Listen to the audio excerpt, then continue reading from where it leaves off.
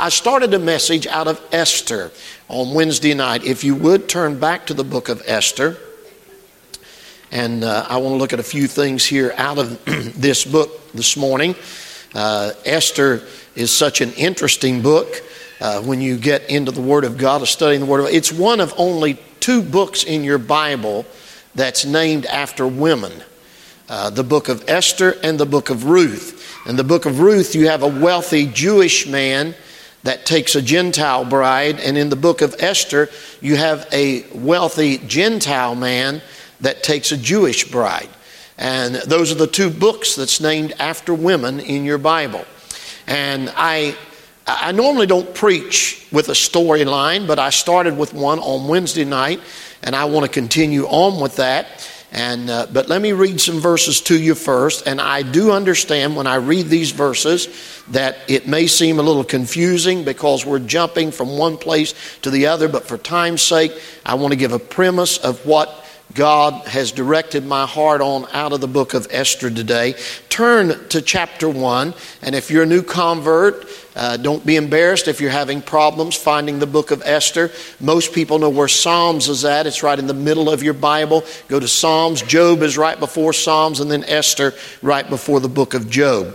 And Esther chapter 1, and you just follow me along. I'll read portions of some verses, not to take away from God's Word at all, but just to help us build a line so that you can see that what I share with you today comes from a biblical basis.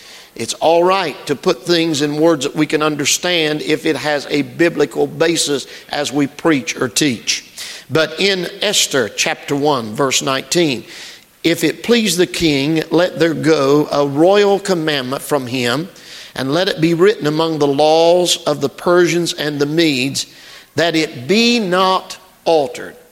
So we have a premise here. Anything that the king wrote as a royal commandment, it couldn't be altered. That was the law of the Medes and the Persians. Go forward, if you will, to chapter 3. Chapter 3. Chapter 3 and verse 10.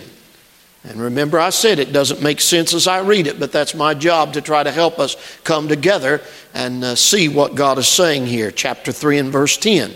And the king took his ring from his hand and gave it unto Haman, the son of Hammedatha, the Agagite, the Jews' enemy. So it's stating in the beginning that Haman was a person that regarded the Jews as his enemy, and he was an enemy to the Jews. Verse 13.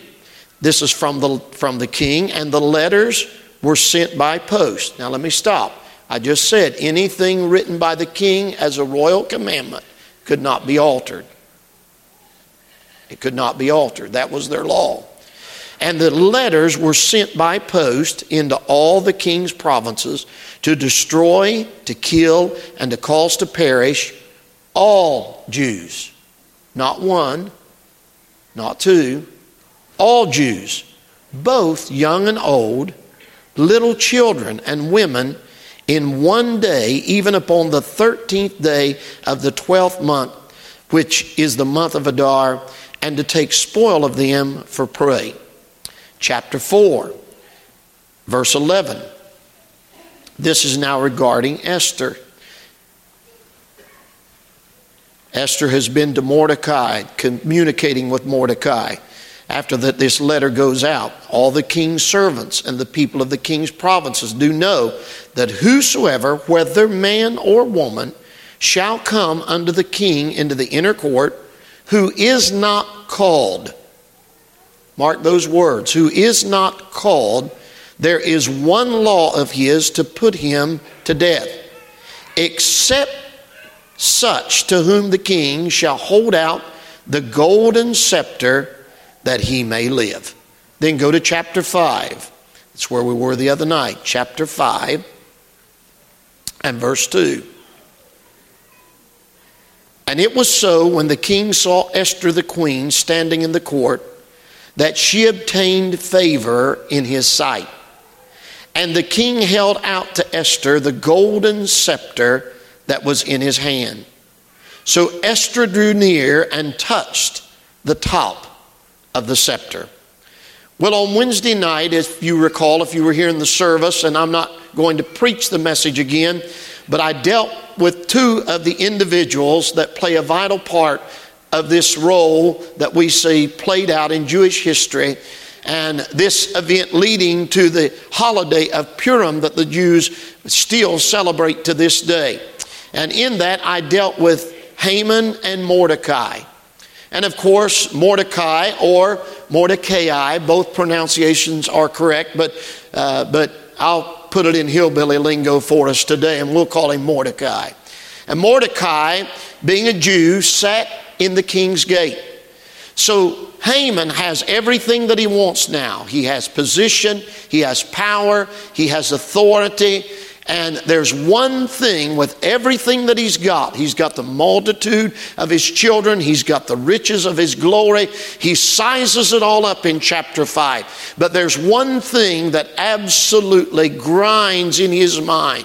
When he passes by the king's gate, everybody else, when he travels anywhere, they bow down to him. They acknowledge his power and his authority. They let him know how wonderful that he is, because he is the right-hand man to the king. But when he comes to that gate, when he sees Mordecai in that gate, that old Jew refuses to bow. He raises his head up high. He stares at him with a glare. And Haman comes to his wife and to his family, to his friends, and says, I've got everything that I want. But there's one old Jew that he refuses to bow. That puts something in his heart. And of course, the premise of Wednesday night's message is no matter what we do as believers, we need to stay in the king's gate. Haman is a picture of the enemy of the soul, the devil. And the devil stares at you today, and he hates you because you refuse to bow to his way. You refuse to cower into his plan. You refuse to go along with what he wants. And any time that you stand up and you say, I am saved, I'm a born-again believer, I will not go the way of the world, I refuse to cower down, I will not sell out. I'm telling you, we ought to look the devil in the eye and remind him we are God's property, God's children, and God has the final say in our life, and he has nothing to do with it. That hatred grows. It grows to the point that first he realizes he must convince the king to feel the same way that he feels. That's the devil's objective, to try to make everybody see things from his point of view. Do you see things changing in the church world? Do you know why? The devil's trying to get the church to see everything through the eyes of the world. But we don't see everything through the eyes of the world. We see everything through God's word. So he's got to convince the king. So he decides to deceive the king. By the time you get to chapter 3, he knows that anything that the king writes, it's a law that cannot be altered.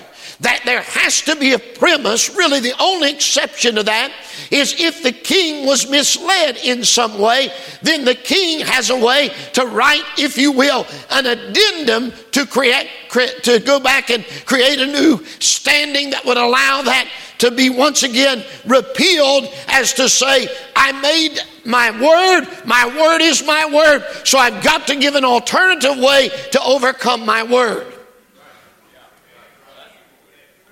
So he says, I've got to get him to write this letter. So finally he says that these Jews, king, they don't obey the king's laws. They don't bow down to the king. We've got to do something about it. The king takes his ring off. That's what's used oftentimes for a seal, probably so in this. Takes his ring off, gives it to Haman, says, write the letter, I'll seal it. They write the letter, and the letter goes out on the 12th month of Adar. In one day, every Jew is to be killed. So now all the Jews are under the condemnation of a law. You getting the picture? The king's given a law now, and all of a certain group of people are under the condemnation of that law. So he says, I've got the king on my side now. So the king is going to have to agree with this. So this letter goes out. Young, small, it doesn't matter. So first, I want to call your attention to the sovereign king, the sovereign. When we look at the sovereign king, there's two things about the king that stands out to me. Number one, his word is unchangeable. And number two, the throne is unapproachable. There's two things that you'll notice about what I read to you this morning. When the king's word went out, that meant suddenly that law stood for everyone. No one could change it. No one could alter it. Aren't you glad that we have another king, that what he says he means and what he means he says, and his law is unchangeable? I would hate to build my life on a Bible that I doubted if it was going to change or not. I've got the Word of God that I can stand on and you can stand on. And even if everything else in the world changes, what God has written is written. What God has said, he has said. Heaven and earth may pass away, but his word will stand forever. But also his throne was unapproachable. Nobody could get into that throne room unless they had been called. The king had to call them in order for them to get into the throne room. So now this letter is out. All the Jews are to be destroyed in the month of Adar. The day has been selected. Nobody could escape the penalty. And along comes Esther. Esther, in this portrait, the picture of the Word of God, is a type of you and I, the sinner. She was a sinner in this respect.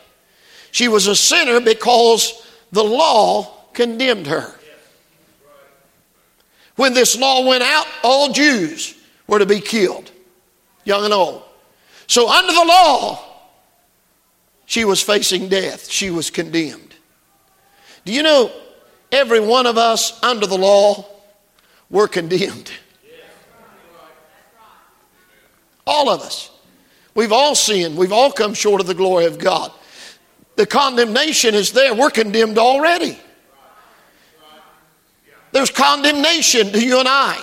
So there wasn't any changing the law. There was no way that she could alter the law. She was condemned under the law. There was nothing else that she could do. And let me say this to you. You try any way you want to. You do anything you want to do. You try to do good works. You try to help others. There's nothing wrong with all of that. You live the best life you can. You try to keep as many of the laws of God as you possibly can. But in the end, you'd still come up short, because under the law, we are all condemned to a terrible place called hell. We've all sinned.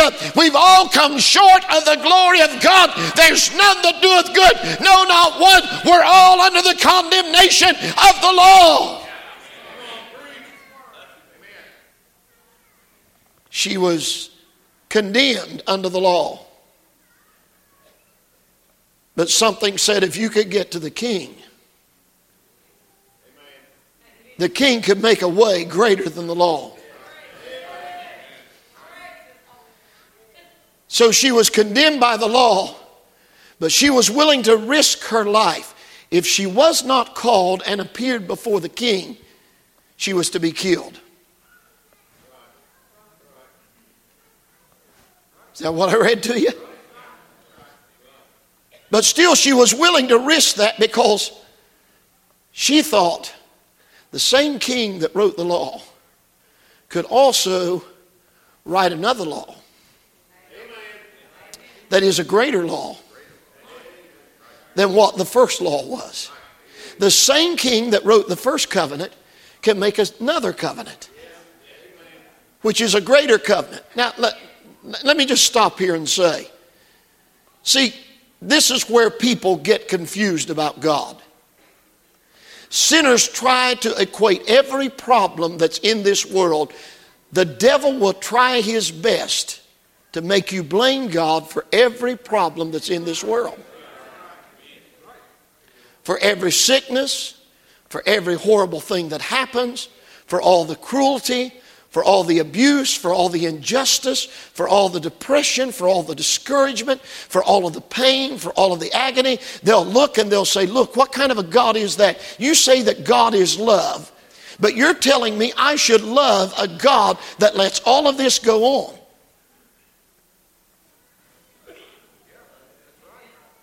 Kind of quiet right now. It's exactly what I'm telling you should do. Why? Because God gave a law.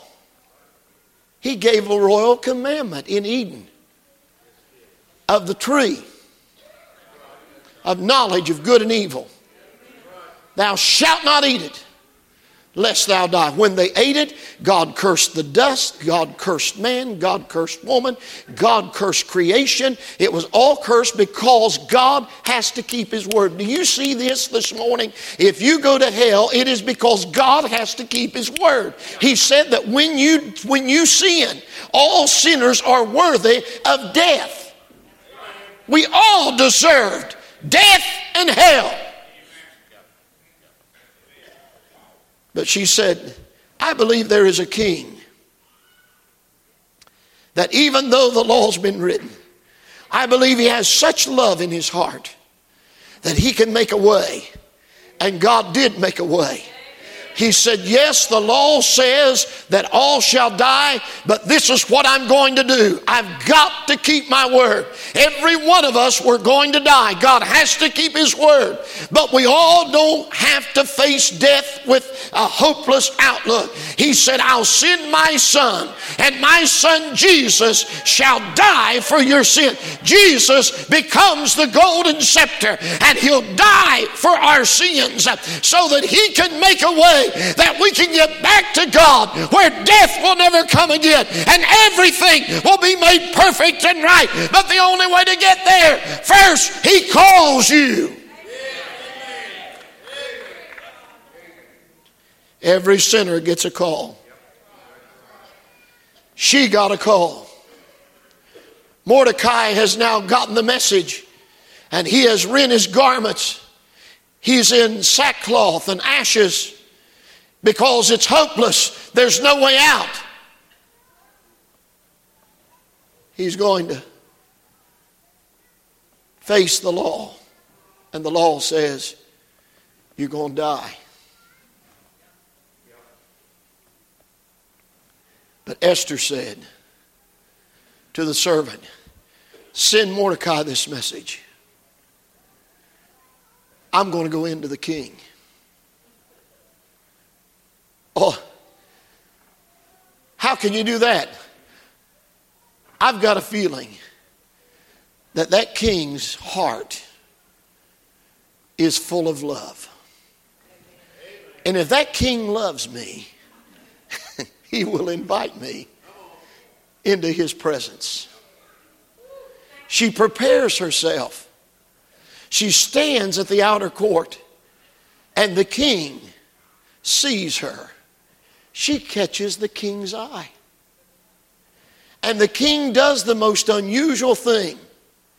The same sovereign one that sees the sinner that has been condemned falls in love with her. And out of love, he calls her and holds this scepter out. Do you know what that scepter is a sign of? Dominion. It was used for granting. It gave the power of the king to grant whatever he wanted to grant. That scepter means I rule, that whatever I say will come to pass. It was used for punishment. It was also used for walking. It was used as a rod. It was used in so many areas of life, even for writing. But in this case, it was used for granting permission to come into his presence. The same king that had written the law that said all the Jews shall die also said that date has not come yet. So before death comes, he says, I want her to come to me. And she said, I'm going into his presence. What was she doing? Yes, she was condemned by the law, but she was counting on love. She said, something tells me that King loves me. I know there's a law that says I have to die, but something down inside of me says He loves me enough to change everything. Do you remember when you were condemned by the law, but something inside of you said the same one that I'll face in judgment has said, I love you so much, I'll make a way that you can get out of the condemnation. And He sent the Son, Jesus Christ, as our scepter. That scepter shows dominion. That scepter was golden. That shows deity. Deity. Gold's always a picture of deity in the Word of God.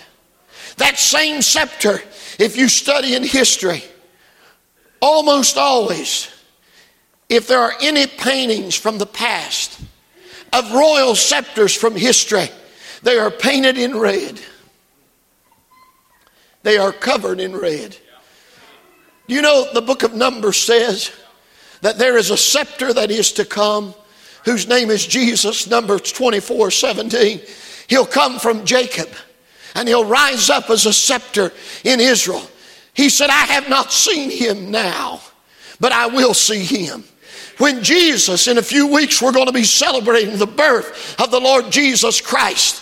Don't you ever let the world make you feel guilty over celebrating the birth of Christ, because the birth of Christ is the picture to the world that the scepter has come, the golden scepter that has all dominion, and He'll prove He has all dominion, because the same baby that was born there in the manger, that same baby is now sitting on the throne with all power and all authority. He conquered death, He conquered hell, He conquered the grave, and in the process He gave His blood that we might have the right to be called to His presence, to receive deliverance, favor, and forgiveness. It's all available through Jesus. What a scepter. He's always been the deliverer. In the Garden of Eden in Genesis 3, He's the seed of woman. In Exodus 21, He's the servant that had been set free but refused to go free.